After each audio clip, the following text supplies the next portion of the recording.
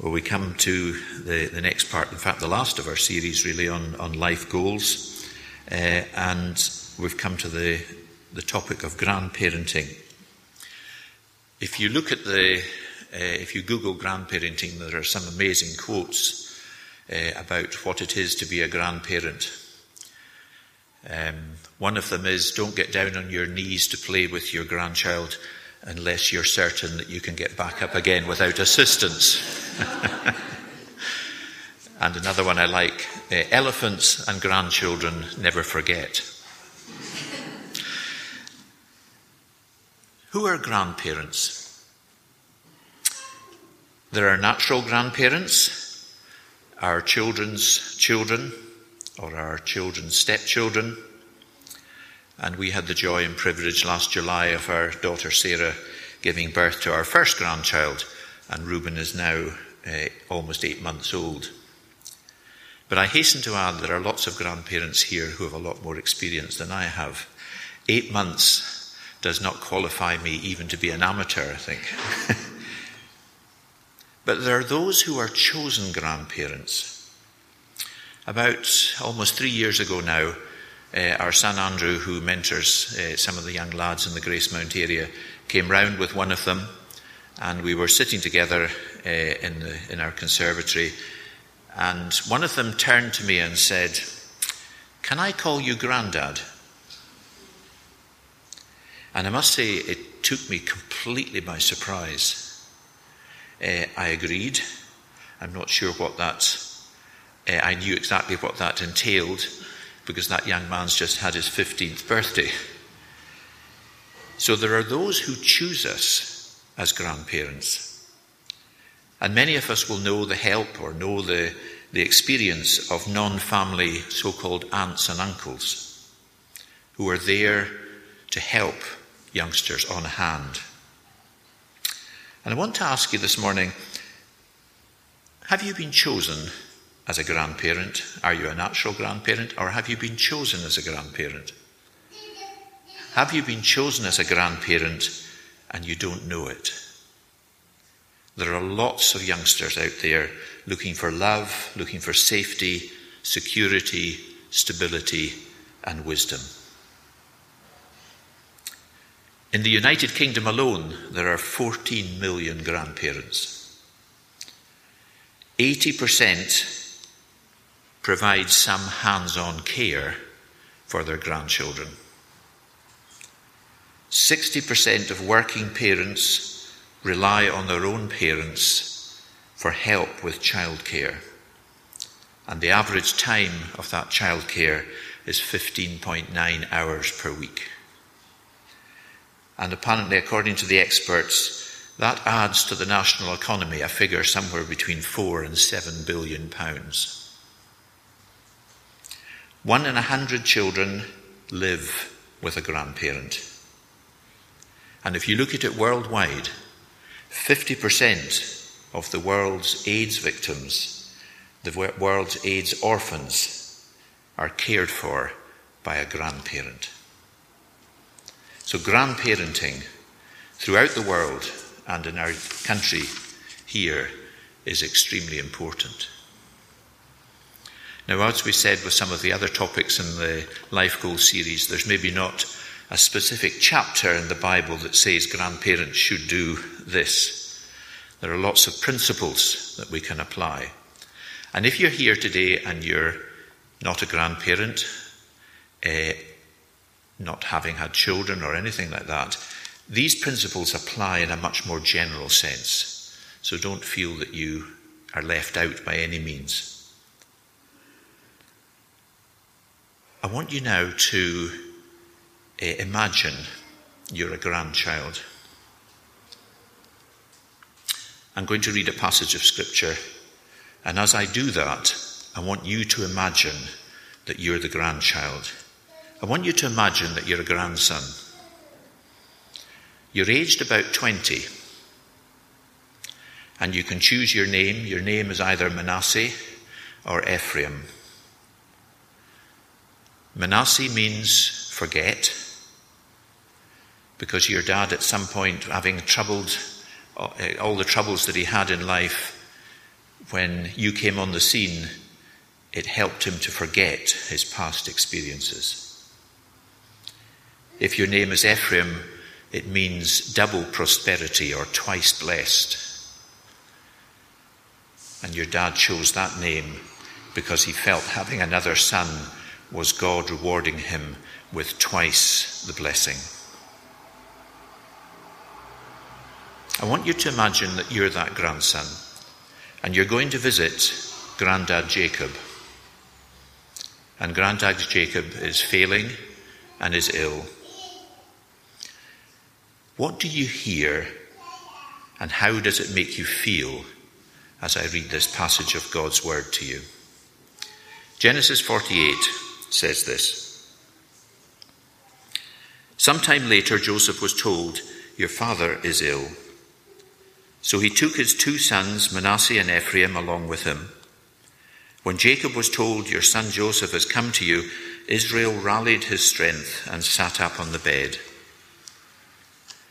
Jacob said to Joseph, "God Almighty appeared to me at Luz in the land of Canaan, and there he blessed me and said to me, 'I am going to make you fruitful and will increase your numbers.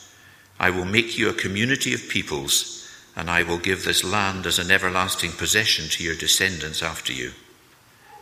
Now then, your 2 sons born to you in Egypt before I came to you here will be reckoned as mine. Ephraim and Manasseh will be mine, just as Reuben and Simeon are mine. Any children born to you after them will be yours. In the territory they inherit, they will be reckoned under the names of their brothers. As I was returning from Paddan, to my sorrow Rachel died in the land of Canaan while we were still on the way, a little distance from Ephrath. So I buried her there beside the road to Ephrath, that is Bethlehem." When Israel saw the sons of Joseph, he said, "Who are these?" "They are the sons God has given me here," Joseph said to his father. Then Israel said, "Bring them to me, so I may bless them." Now Israel's eyes were failing because of old age, and he could hardly see. So Joseph brought his sons close to him, and his father kissed them and embraced them. Israel said to Joseph, "I never expected to see your face again, and now God has allowed me to see your children too." Then Joseph removed them from Israel's knees and bowed down with his face to the ground, and Joseph took them both, Ephraim on his right towards Israel's left hand, and Manasseh on his left toward Israel's right hand, and brought them close to him. But Israel reached out his right hand and put it on Ephraim's head, though he was the younger, and crossing his arms he put his left hand on Manasseh's head, even though Manasseh was the firstborn. Then he blessed Joseph and said, "May the God before whom my fathers Abraham and Isaac walked, the God who has been my shepherd all my life to this day, the angel who has delivered me from all harm, may he bless these boys. May they be called by my name and the names of my fathers Abraham and Isaac, and may they increase greatly upon the earth." When Joseph saw his father placing his right hand on Ephraim's head, he was displeased, so he took hold of father's hand to move it from Ephraim's head to Manasseh's head. Joseph said to him, "No, my father, this one is the firstborn. Put your hand on his head." But his father refused and said, "I know, my son, I know. He too will become a people, and he too will become great. Nevertheless, his younger brother will be greater than he, and his descendants will become a group of nations." He blessed them that day and said, "In your name will Israel pronounce this blessing, may God make you like Ephraim and Manasseh." So he put Ephraim ahead of Manasseh. Then Israel said to Joseph, "I am about to die, but God will be with you and take you back to the land of your fathers. And to you as one who is over your brothers, I give the ridge of land I took from the Amorites with my sword and my bow." Now there's quite a lot in that chapter, but it shows to some extent a relationship between grandchildren and grandfather. Grandad Jacob's vision is getting poor, and he thinks that he's just speaking to Joseph. And then he sees some shadowy figures probably standing beside Joseph, and he says, Who are these? And Joseph's reply is interesting. They are my sons, whom God gave me in this place. And Jacob's response to that is, bring them to me. There's a welcome there. And I would like to suggest that that's so important to grandchildren. A welcome. When a grandchild bounds into the house, do you say, no, I can't deal with that, I need to go, I need to finish something first? What message does that relay? Bring them here, there's a welcome there. What Jacob is saying to his grandchildren is, you are welcome. I'm glad to see you, I'm glad to meet you. You are important to me, you matter to me, you mean a lot to me. I want to be near you, I want to be close to you. So Grandad Jacob demonstrates a welcome. He also demonstrates love. When Joseph brings his sons close to him, Jacob's grandchildren close, we have it here that Jacob kissed them and embraced them. And that was the cultural way of expressing love in a deep way in those days. It's the equivalent nowadays of the grandchild coming in through the door, the youngster, and get lifted up in the air. It's when the older grandchild maybe gets a hug or a high five. And eye contact is so important in that situation. As you look at your grandchildren, do they sense a look of love, a look of compassion, a look of belonging? Body language that demonstrates and expresses love. And then interesting, in that middle section, we said that Joseph started off by saying, these are my sons God has given me in this place. And Grandad Jacob then goes on to say to Joseph, I never thought I would see you again. And now God has allowed me to see your children, my grandchildren.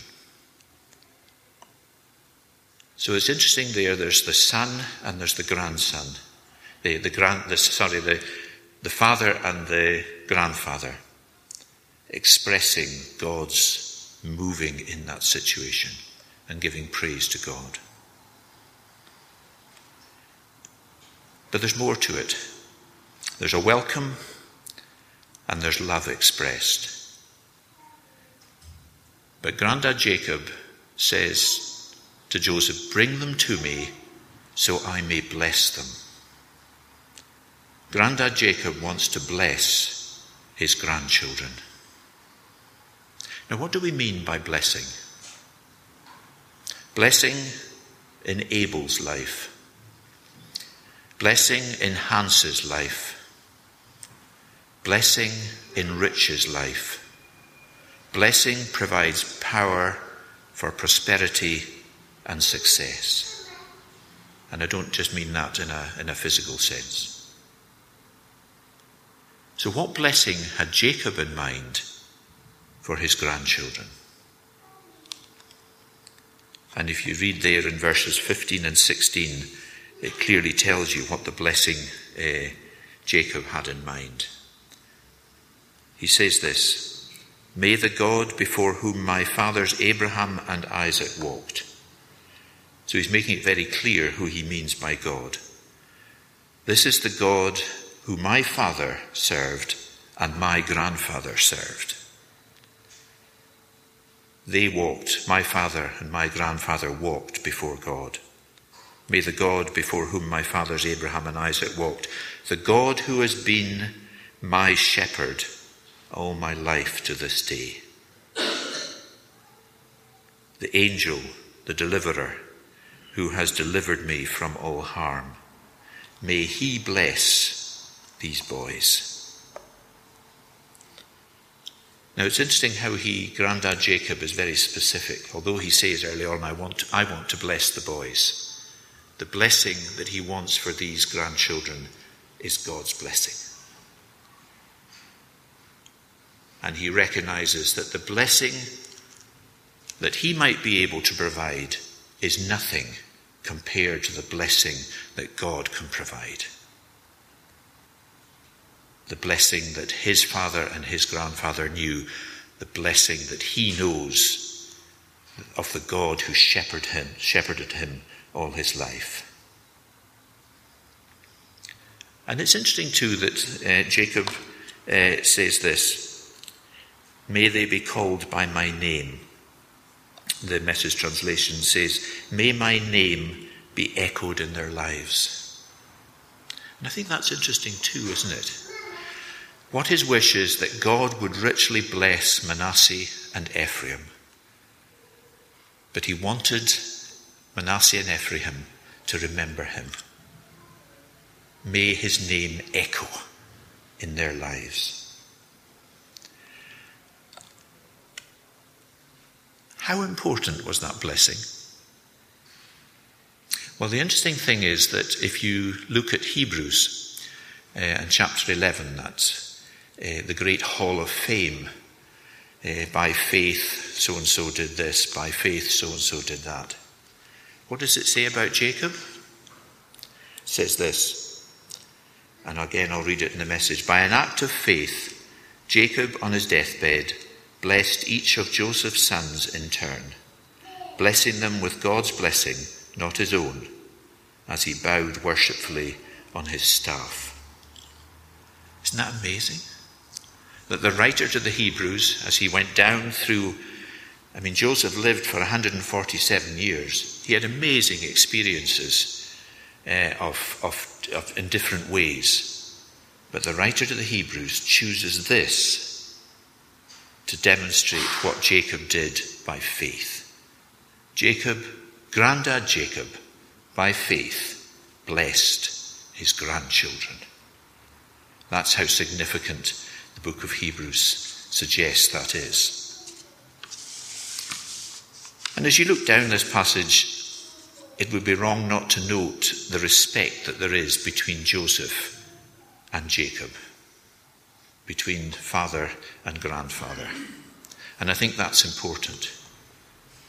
And I think it's important for grandchildren to see that, a respect between their father and grandfather. And I think one of the things that we need to learn as grandparents is that we should not be downing our children in front of our grandchildren. There's that wonderful respect. There's Joseph bowing down before Jacob. There's Jacob not saying, Ephraim and Manasseh, come to me. He says, Joseph, bring them to me. There's that mutual respect, that love, that bond between them. And that is so important. So we've looked at welcome, we've looked at love, we've looked at blessing, we've looked at the respectfulness between father and grandfather. But it's worth noting too that Grandad Jacob also spent time. His time was running out, but he took unrushed, unhurried time with both Joseph and his grandchildren Ephraim and Manasseh. Time is really important, and unrushed and unhurried time with grandchildren is really significant. We've looked at the middle section of this chapter. Can I briefly focus on the start and ending and draw out at least two further suggestions for our attention as grandparents? Stories. Grandad Jacob tells stories from his own experience. He tells a God encounter at Luz or Bethel, where he received significant promises from God that would reach far beyond his own life. He tells of one of the saddest moments of his life, the loss of Rachel, the grandmother that these boys would never meet. He speaks of her death and his deep, deep sorrow. He tells of unexpected and amazing events, reunited with Joseph, who he thought was dead, and now seeing his grandchildren, something that he never expected to experience. He tells of the God who has been his shepherd all his life.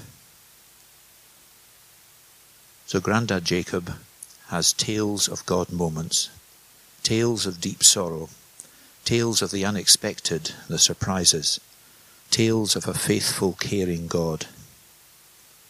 Grandchildren love stories. And there's something special about a grandchild crawling up onto a grandparent's knee and asking for a story to be read.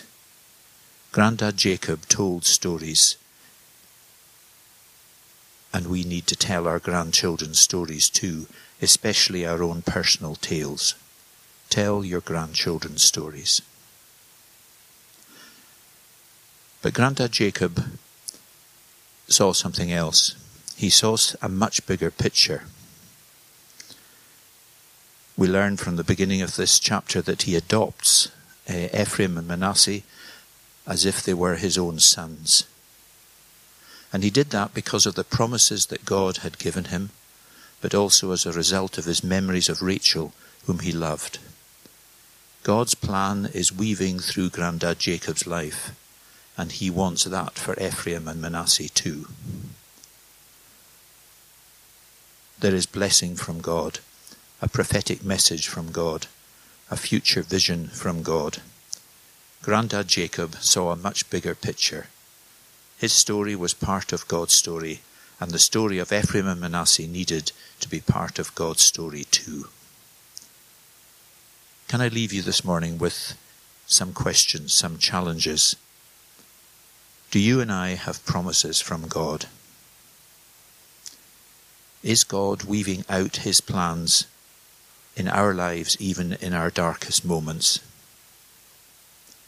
What is our prayer for our grandchildren? Is there a future vision, a prophetic message for them? Is it our prayer that they would walk before God, know him as their shepherd every day of their lives, that they would live their story in God's big story? Just as Grandad Jacob declared, "May God bless these boys," then our prayer too ought to be, "Father God, may you bless our grandchildren. May they come to know you, Lord Jesus, to follow you and to serve you in whatever you have for them." May God bless you as grandparents.